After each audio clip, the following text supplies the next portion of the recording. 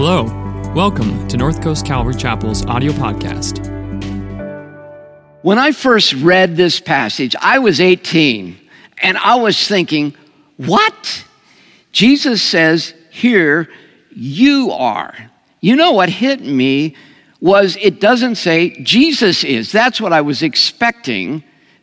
Jesus would speak that of himself. Now later on, he does say that he is the light of the world. And we all agree with that. But isn't it radical that right out of the gate, the first sermon, this big radical moment, he radicalizes you and me. He says, tag, you're it, and says, you are the salt of the earth. You are the light of the world. It's us.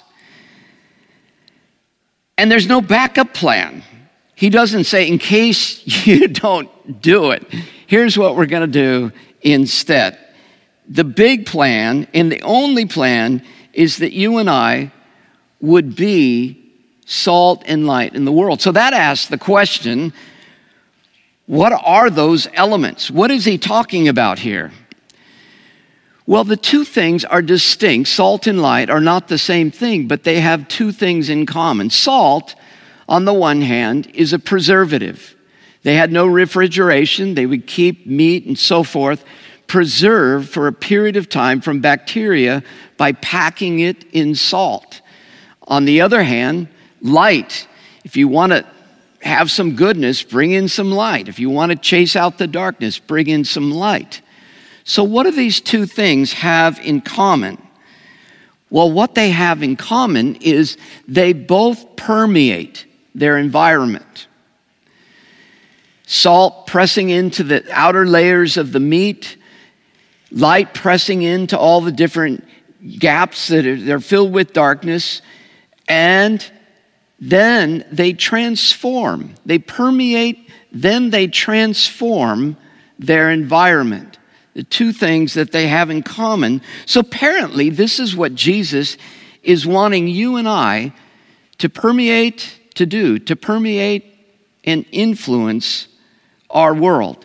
As you know, we have the expression here at North Coast Calvary, transformed people transforming our world. And that comes directly from this passage of Scripture.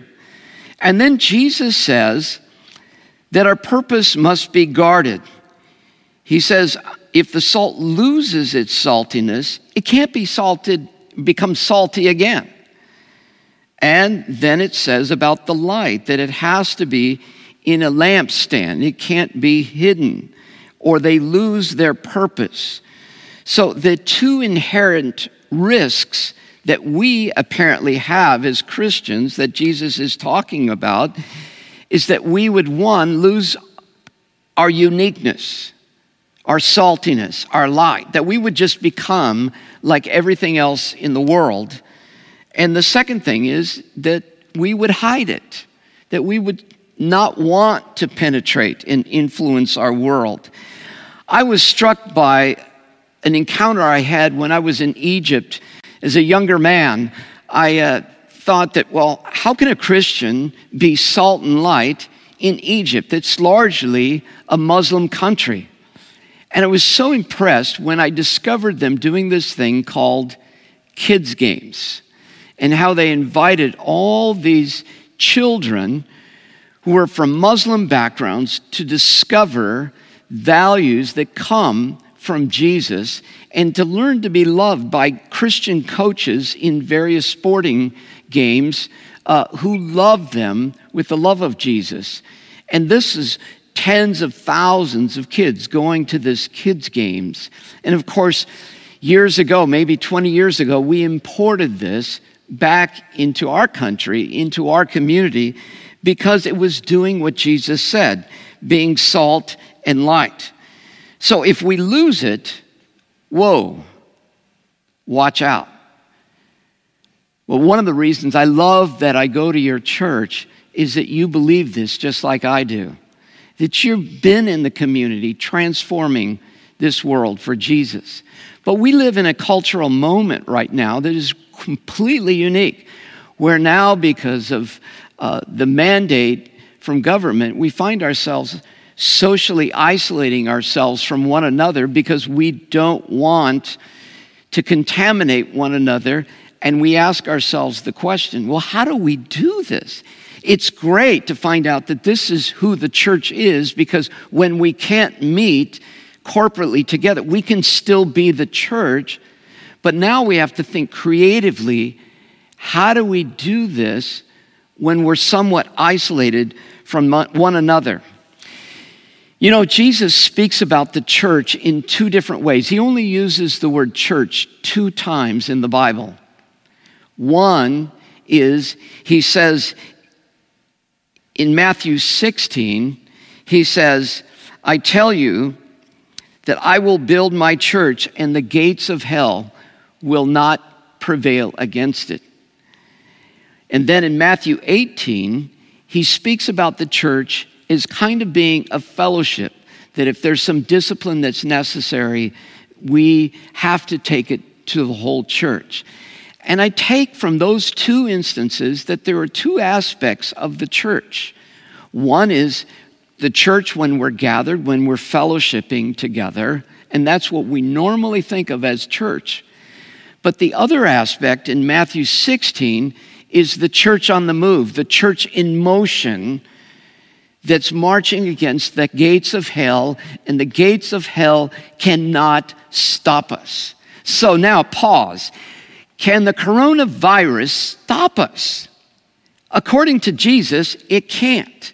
The gospel is marching forth through the church, and this is just a readaptive moment that you and I have to figure out how we're going to do this. So we got the fellowship down, but now the church in motion is being pushed upon us. And so I'm digging in and figuring out, wow, how do we do this? This is pretty exciting. Years ago, when we had this encounter with Al-Qaeda, I found out that there were all these sleeping cells around the world, that there were these radical terrorists that were waiting to wake up and bring terror to our world. You know, and I thought to myself, Al-Qaeda has nothing on us. We have Christians all over the world. But sometimes we are kind of sleeping. We haven't woken up yet. But when we wake up to discover the purpose that Jesus gives to us here, oh my gosh. It's like Jesus waking up in the back of the boat and commanding the waves to be still. This is you and I waking up to this purpose. So here's the question for you and I. And in just a moment, we're going to transition to a conversation that I want to have with Ryan and Jen about this very thing. How do we move forward over the next month, being salt and light to the world, fulfilling the purpose of the church? Jennifer and Ryan, this is so exciting, and I love the fact that we're having this interaction here, because I think it helps all of us to take it home into our houses, into our community. And so, Ryan, I'm talking about salt and light being a picture for the purpose of the church, which is a radical idea for me. What has been your journey in this? That's a great question, Mark. My journey, well, it starts as a non-Christian. And I remember as a non-Christian being invited by a friend to the Pacific Amphitheater. Greg Laurie was preaching. So this is really almost one of my first experiences with the gathered people of God. And for me, it was initially intimidating. So my first experience with the church it was intimidating. I didn't feel like I knew what to do. Everyone's worshiping God, and I was a little bit overwhelmed. But that changed. When I became a believer, I remember one of my early close friends explaining to me that the church is like a fire. And he asked me, Ryan, if you take a coal out of the fire, what happens to that coal? And I just knew it was, well, it's going to burn out. Right. He said, that's what happens when you're not rooted in Christian community. And I got it. And I've held on to that my whole life. And so for me, it went from a place where I felt intimidated, I had to prove something to somebody, to a place where my faith is inspired, my faith is stoked, and it's a place where my faith is taken to the next level. Yeah. And I want my faith to burn brighter. And all these last 25 years of following Jesus, I've experienced a church as a place where my faith is encouraged to burn brighter than it could. So if I were alone. you almost have a third element metaphor here of fire. Yeah. You know, the idea of a coal. And we come together and the coal now burns brighter. It's stoked, to use your word. And then we go out into the community on fire instead of frozen chosen. That's right. Because that was my experience. Was my story was growing up in the church. So I had that concept. Yeah. But for us, it was more like a holy huddle. Okay. Like we knew being part of the church family, we stoke each other and we're a nice little flame here going on. But then the concept of this passage is that you can't just stay right here, a little light shining with a lampshade around you. Yeah. This light is put on a stand and it's meant for everyone to be able to see it. And that was a revelation for me, is that the church is not meant to just be, well, that's good for you, and I do mine over here, and everybody just does their own thing. But the church, we are called to, exactly what you said, permeate and transform our surroundings. Yeah. Because our church exists, there should be a ripple effect felt throughout the community, that we can't be a holy huddle. It has to expand. Yeah. I was feeling that.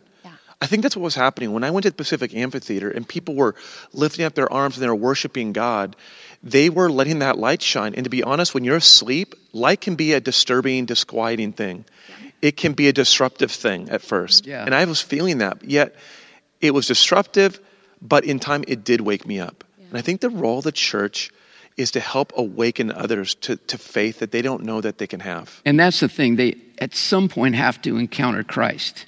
Yeah. So I'm curious about this discussion because it seems like there's two aspects. One is the telling and one is the living. Yeah. Let's talk about that. Sometimes we're telling people maybe a passage of scripture or something God has done or a truth, but in the Sermon on the Mount, he never talks about telling. It's just about living, which is maybe something more challenging. Yeah, I'm weak at that because it's easy to yap around Jesus rather than just live it. How do you guys live Jesus out in your community? Do you want to hit that one, Jen? Or do you want me to go? Okay, I'll go. I have an idea. One for me, Mark, is there's this phrase, and you can tell me if you don't think this is a good one, but this is what I've lived with. This idea that nobody cares how much you know until they know how much you care. Sometimes I find myself... Say that again. Nobody cares how much you know until they know how much you care. Yeah. And when I was younger and I was a new Christian, I was on fire and I was telling my family about Jesus all the time. I wanted to be that salt. I wanted to be that light to my family, but it was like taking a spotlight and blasting it in their eyes. Mm-hmm. And I was telling them about Jesus. I was telling them what I was learning from the Bible, but I wasn't as focused on demonstrating it with the way I honored my parents, the way that I was showing helpfulness around the home, the way that I was showing respect to my mom and my dad and even their different views. And as soon as I started to refocus my approach from simply what I was saying to how I interacted with them, to listening to their concerns, to just being a good son. Yeah. That started to earn me the right to talk about Jesus in a different way. So earning the right to be heard. Yeah, that's a good way to put it. Is it St. Francis? He says, preach always and only when necessary use words. Yeah. Well, our actions have to speak. Our lifestyle, we're talking about a lifestyle. I think for me, it's helpful to catch my reactions. Yeah. Are my reactions the way Jesus would react to a situation? Because that's an immediate tell if I'm actually living this out. Because it's one thing to think, I'm going to be nice today, or I'm going to be polite to that person. And you're very cognizant of it, and you're very intentional for that one moment. And then the rest of the time, you've forgotten about it. And so it's constantly getting in the habit of thinking, I'm sitting with him. Jesus is right here. I'm hanging out with him. How is he responding to this situation? How is he acting? Is he listening first and then responding? Is he greeting with warmth? What is his attitude to this person who is saying these really oddball things? What is he doing here? And trying to truly model myself after what I think he would be doing is is what it feels like for me to try and live it out. Let's go with that for a moment. Yeah, because good. Jesus says here in the text, you are. Yeah. And I don't know how that hit you, but first time I read that, I felt like I was playing dress up. Like I just put on my dad's clothes and these sloppy arms and it's like, I'm not a dad. And he's calling me. He doesn't say you will be, you could be, try to be. He says you are. Wow. How does that hit you, Jen? It's huge because this is our identity. I tend to be a performer. I think I need to earn it. I think I need to. One day maybe I will be, or maybe if I get it right, then he'll call me this. Or he's already saying it. By me simply believing in Jesus, loving him, I am this. I am salt and light. Whether I think I've earned it or not, whether I think I'm doing a good job at it or not, I am this. It is my very identity. Are we taking baby to steps, or are you just suddenly? So you have to step into Perfect. It. This is who you are. Yeah. Yeah. It kind of. I think this is challenging. I think even for our teenagers, and if it's challenging for them, I know it's challenging for adults as well, because we don't want to stand out. We want to blend in. We want to belong. We want to be accepted, and to have this identity about ourselves. Sometimes we run from it. Sometimes we downplay it. Sometimes we are like, we rather have the light so we can pull it out when we want to. I'll shine it and then I'll put it away. No, we are it, whether we accept it or not. It is who we are. And it reminds me of like Clark Kent and Superman, honestly. Like your very identity. Superman's identity was Superman, whether he dressed up like Clark Kent and pretended or not. It was still who he was. We all knew he was still Superman. Yeah. Well, you know what's really is incredible, Jen? I'm really just thinking about this as you're phrasing it this way, is that being light is fundamentally about learning to be comfortable with who we truly are. Yeah. It's about being true to ourselves. So it's not play acting something else. It's actually the real you. Yeah. And you know where I saw that? I saw that in my years of college ministry. I remember when we would go visit freshmen in the first weeks of school, and they would have filled out a little card that said, yeah, I want to be a part of the Christian community that you're, on campus. And I would go to their suite or their college dorm to go visit them, and they would see me walk in, and all the freshmen would be sitting in the suite, hanging out, playing video games or eating food, and I would know who the Christian was because they would be the one that would see me and then start to shrink in their seat. I'm not even kidding. And I would say, "Hey, is there a James here? I'm with InterVarsity," and you could just see the look of dread on their face, like, "Oh, you're calling me out." Yeah. Now everybody's going to know that I'm a Christian, that I want to follow Jesus. I want to say just one other thing. I want to add on to what you're saying. What struck me about that you are light and salt is in John 9:5. It's Jesus says, "I am the light of the world." So when Jesus says you are the light, it's one of the few instances where Jesus is saying, "I am light." Yeah. And you are too. He doesn't say, "I am Savior and you are Savior." Yeah, I'm the Son of God and so are you. Yeah, he doesn't say that. But This is one of those things where he's like, "I am light and you are too." Yeah. And so when we look at the way that Jesus interacts in his life with people in the world, he's really saying, this is what it's going to look like for you as you follow me. I've always seen this as a restatement of what Jesus calls us to in Genesis chapter 1:26, where he says, let us make man in our image. Oh, man. That this huge mandate to go out as ambassador to God, to creation, that we would be the face of God. And so this is not that different, is it? No, that's so deep. It's so rooted in who we've always been. Yeah. It's rooted in... And isn't that all we've ever wanted to be? Yeah. Is the person, rather than society, mother, father, culture, we've all really wanted to be who God made us to be. And that's what is that? And here we are, giving ourselves away, becoming who God wants, and then giving that to the world. Now, the big question is there grace? Because sometimes we fail. I mean, Jennifer, what do I do the day that I yell at the kids? And my mom, at the end of summer, she would say, go play on the freeway. And I'm just imagining schools shutting down, kids coming home and a lot of tension in the home. Talk to me about the grace we need, particularly for this season. Can I say that? Because I actually think I need more grace than you. Do you mind if I go first? Is that okay? I might need grace even for interrupting you there. It's grabbing me because I felt that today. Just even today, I was on the phone this morning with a dear friend, and I just had to apologize about some stuff. Mm-hmm. And I think sometimes the pressure to be light and salt means good, isn't very salty. And being able to acknowledge that, confess that, and ask for forgiveness, it doesn't diminish the light of God through me. It's not an admission that I don't have light to shine. It actually allows my light to shine brighter. That feels very salty. It's full of light. I mean, because people just don't do that. But at first, it feels disqualifying. Yeah. But I just apologized to a guy this morning on the phone, and he was forgiving me. Yeah. But the point isn't that we're perfect. Yeah. The point isn't at all that we are perfect salt and light, because it's right there in the last thing that he says in today's passage. Let your light shine before all people so that they may see your good deeds and praise your Father in heaven.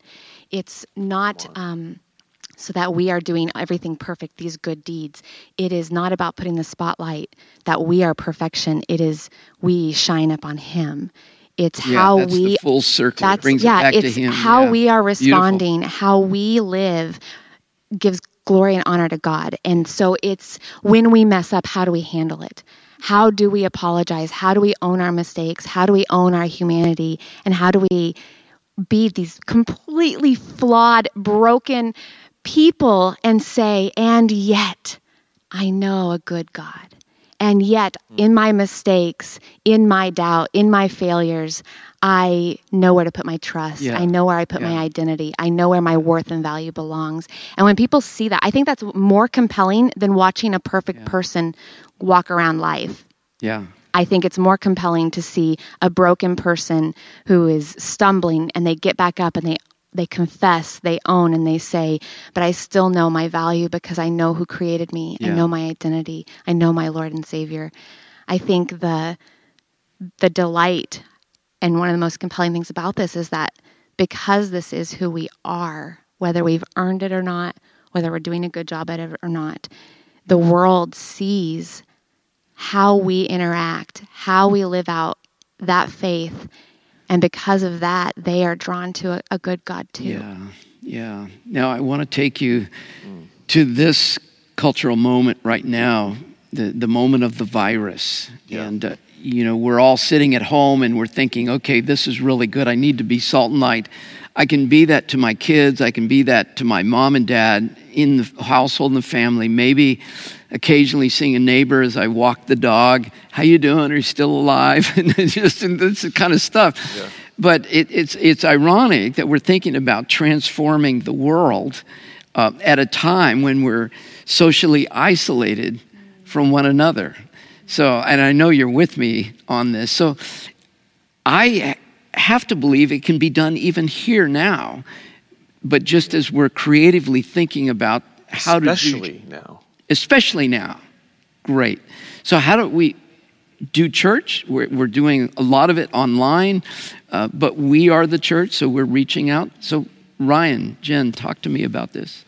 What really grabs me about the idea of light is light doesn't have as much significance in a place that's already fully lit. And it's really the way we are image bearers in a world that now has darkness.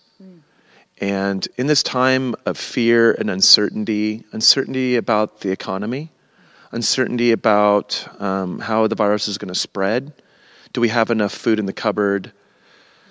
Are we cleaning enough? I think that it's a perfect environment actually to be light. This is what we were made for. And I think the first thing and I'll get my little thing in there. I think where it begins is back to what you were saying, Jen, that our light and our saltiness is derivative. So I think for us to be salt and light in this time, I think first and foremost, it means that we're doubling down on our connection with God in this time. And so this is what it's like in our family. On the one hand, it's meant we're watching the news. We're staying aware of what's really happening. We're not afraid of the darkness. We're paying attention to what's happening in Sanitas. We're listening to the local news. We're even allowing our kids to listen to it. And then we're turning around and talking about what does it mean for us to have faith right now? Because I don't think faith or light hides from the darkness. It's not head in the sand. Let's pretend like there is nothing out there wrong. But no, there is something going on. So we're going to look at it. We're going to acknowledge it. But last night we were having a time of family prayer. And we just took time to pray through family members for protection. We were praying through some of our own anxieties that we feel as a family. And I think my wife and I have been talking, how are we going to use the extra time with our kids at home to actually have connection to God that in the past we haven't had? The temptation is, let's just watch TV and entertain ourselves. And there'll be some of that for sure. Yeah. There'll be some board games and video games and all that. But my wife and I are trying to figure out how do we actually, in this particular moment, as you put it, Mark, this cultural moment, disciple our children. And I think that's something we can do with our roommates, our friends, our family, and connect and stay connected with God, with each other. Yeah. So that's one way we can help ourselves. I like that because in this, it's an imposed solitude where we've always valued solitude as a discipline, the monks getting alone for a moment. And so this is kind of imposed, and you're talking about, okay. That's a really good point. In the home, how do I revive true hope, not only in my life, but in my family? Yeah. But my question is, what do we do about out there? Our neighbors, our extended family, our work associates. I mean, we have so many loved people outside of our home, and we're kind of detached at this point. Is there a way that we can still love them? How do we do this, Jennifer? What an amazing time to be in this situation, because technology is our friend right now. I have one of our students is traveling the world, doing the world race right now. She's been in 5 different countries already. And her little cluster of friends, they're like, oh, we talk to her all the time. Cell phones make everybody close. We're right here. And so it doesn't necessarily matter the distance in this cultural moment because technology is our friend. So you can still be reaching out in a number of ways. And with schools canceling certain events, there's a lot of disappointment going on. There's a lot of grief and frustration and things like that happening, and you get to reach out. I like that you just started enumerating emotions, fear, disappointment, all these things. Oh, yeah. And so if we begin to think of those and how Jesus is the antidote. Oh, man. Not through just talking, but by showing it. Showing it. Yeah. You send that, you make that phone call of, oh, I'm sure that's so disappointing to not get to do your school play that you worked so hard for. But I remember that you were on for that. I appreciate the work you put into that. Yeah.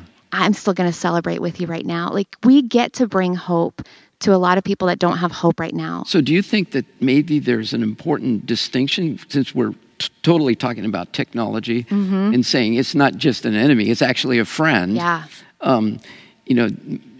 There might be some temptations in us to use social media just simply, maybe I type the word hope and I send it out to 1,500 people and say, be hopeful, and boom. Is that sufficient, or do I need to dig a little bit deeper and go more to an email platform where I'm actually writing to certain people? Remember the old days where you would actually write a letter to people and bring it to them? Yeah. And not even use of course, I don't even know those days. You didn't have the postman, you did the snail mail.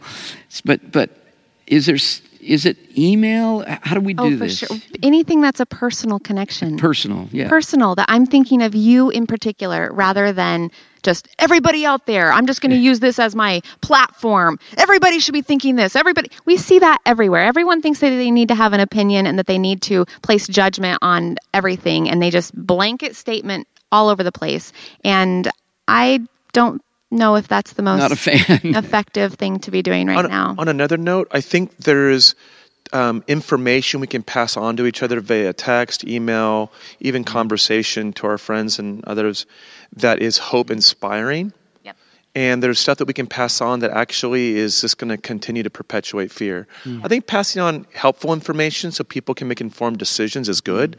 But then there's going to be a lot of stories circulating that when you read it, you're going to feel it. Like, this is a fearful thing. This is just going to create more anxiety. And to maybe not share that. Maybe with someone you trust, say, hey, that kind of made me stressed out. Can you just pray with me?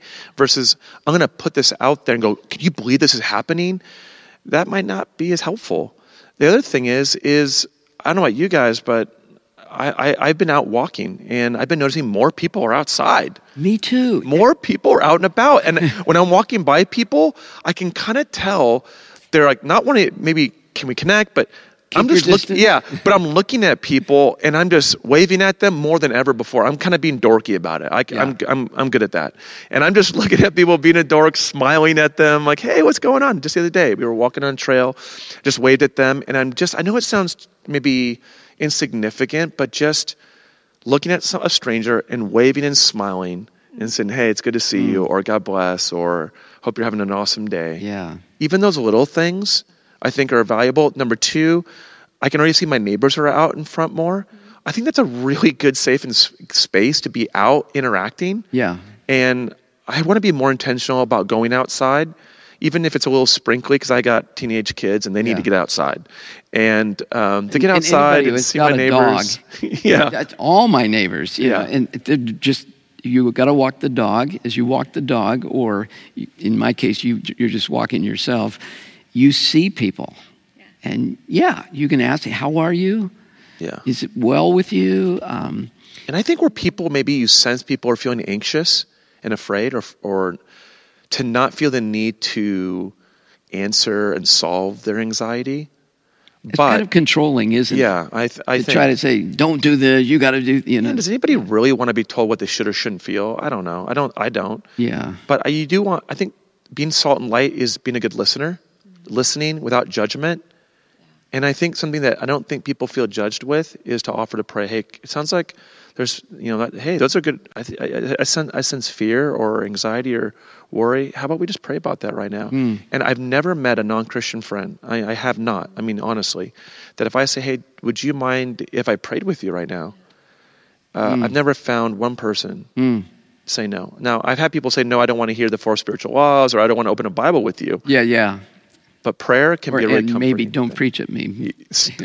Yes, definitely. What about some practical things that we can do both for our community and our church family? So we're socially separated, but I was wondering, we're all washing, cleansing. Are you okay? Everybody staying healthy? So if I find out that someone is sick,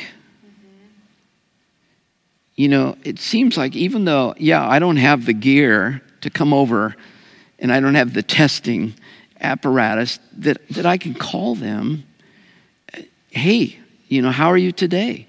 How are you today? And it would seem like also I'm wondering about if there's an elderly or vulnerable person that I'm aware of. And if they get sick, and they can't get to a doctor, then I've got to kind of roll up my sleeves. I, again, don't have the gear, but I can help them call 911 because we want to help the vulnerable. And James says that's true religion. So that's something I think that is this thing comes around us that we can do. Yeah, we don't have to isolate ourselves. We're isolating in, like, maybe physically we are separated, but there's isolation of the heart and the mind, and we don't want that. And someone that needs groceries. Yeah. Hey. Toilet paper. I saw a funny cartoon. It was the 4 horsemen of the apocalypse. And one of the horsemen is carrying toilet paper. And the other horsemen look over at him and say, really?